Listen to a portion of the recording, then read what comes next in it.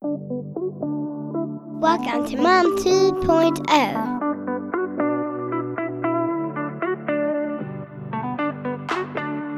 Hi, and welcome to Mom 2.0, where it's all about restoring your energy to become your best self. I'm your host, Vicky Happala. Let's get started.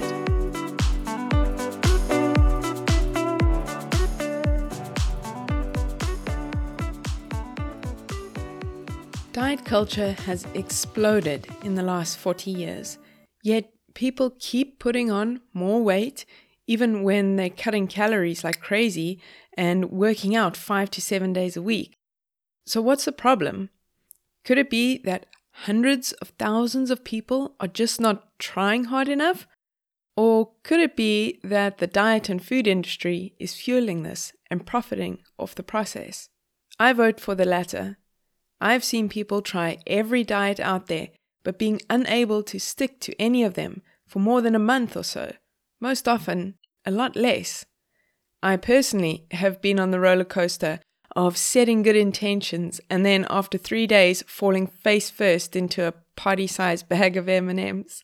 If you're one of those people that I'm describing, the first thing you need to understand is that it's not your fault.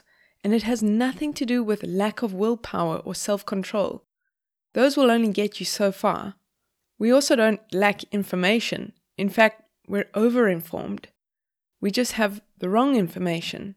In the last 5 years or so, it's becoming more common to see the correct information out there, but it's still not really mainstream. And it's actually a lot simpler than you might have been led to believe. But simple doesn't always mean easy, especially in the beginning. Finding that right diet for you, and when I say diet, I mean way of eating, not restricting.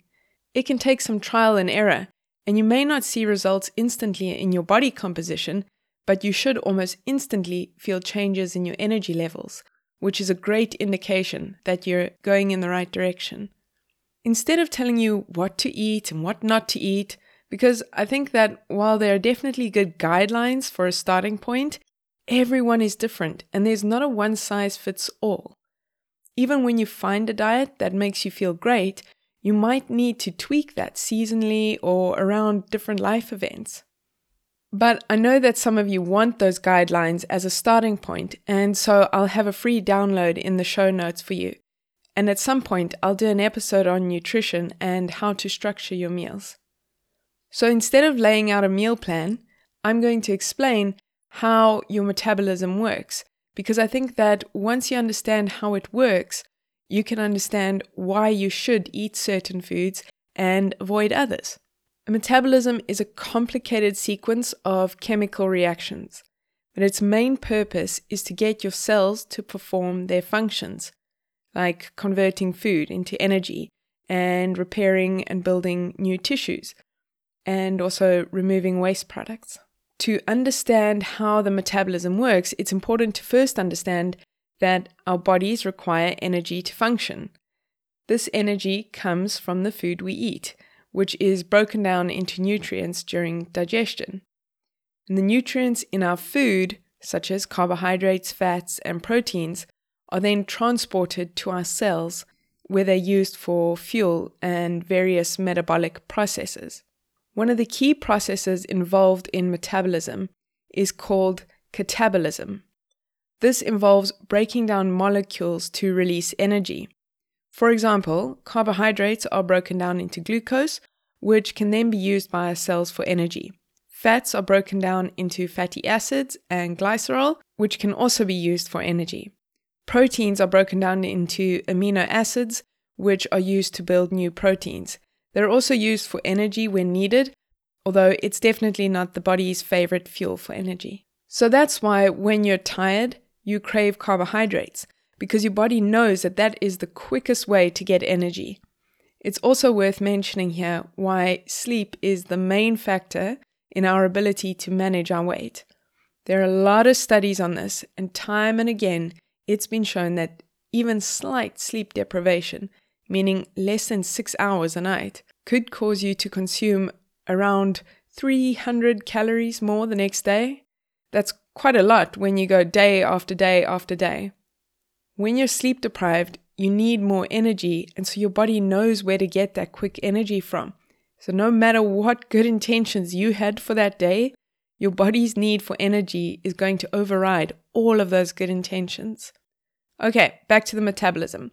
So we just covered catabolism, the process of extracting energy from the food you eat.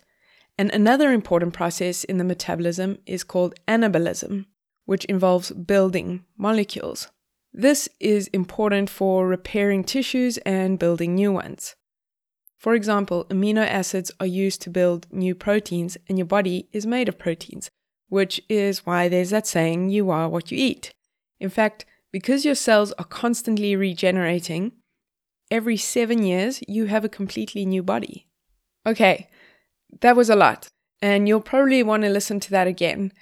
I've heard it explained in a number of different ways, and there are 2 analogies that I've heard that have been really helpful, and so I'm going to share those with you to help illustrate it.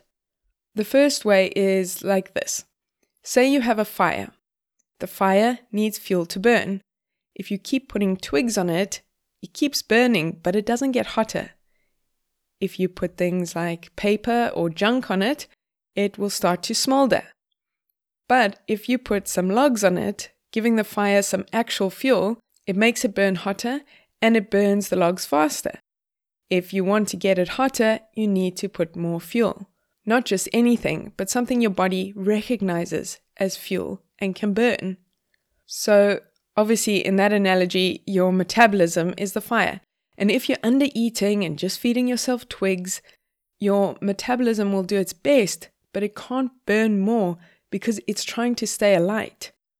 If you are eating a lot of junk food that your body doesn't recognize as fuel, your metabolism starts to smolder and gets clogged up with all this junk. If, however, you eat real food, like proteins, fats, and carbohydrates, that's the equivalent of putting dry logs on your fire. It will burn hotter and faster, and that's what you want. So you need to give your body the fuel it needs in order for your metabolism to function this way. Okay, the other analogy goes like this. You have a car, and with a full tank of gas, you can get a lot done in a day.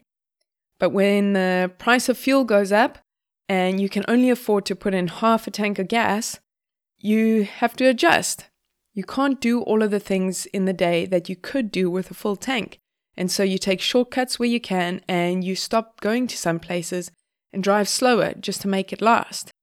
If, on the other hand, you try to fill up the other half of the tank with whatever you have on hand, like soda, you risk your car breaking down altogether. And the same goes for your body. If you don't have enough fuel, your metabolism has to cut corners, take shortcuts to preserve energy.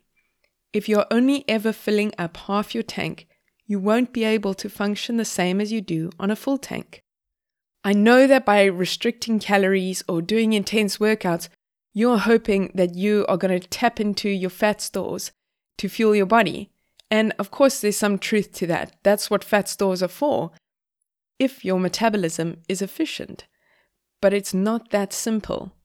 For most of us, we are great at storing fat, but not so great at utilizing those fat stores for energy when we need them. Partly because we've been straining our metabolisms for so long that they don't function in the way that we need them to, and partly because we are surrounded by food 24/7, and most of it's junk food that our bodies don't even recognize as fuel. Overall, metabolism is a complex and essential process, and it helps our bodies to keep functioning properly. By understanding the basics of how it works, we can make better choices about the food that we eat and how we fuel our bodies for optimal health. I really hope that this episode was helpful. If you need to, go and listen to this again, and I'll also put some links in the show for other podcasts that explain it in a lot more detail.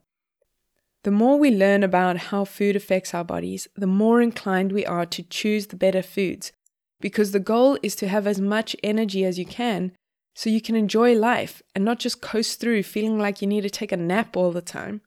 Of course, I still eat junk food from time to time, but a lot less often than I used to because of the way it makes me feel.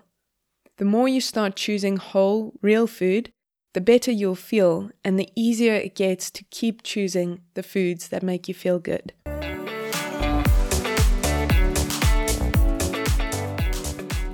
I hope you got a lot of value out of that episode.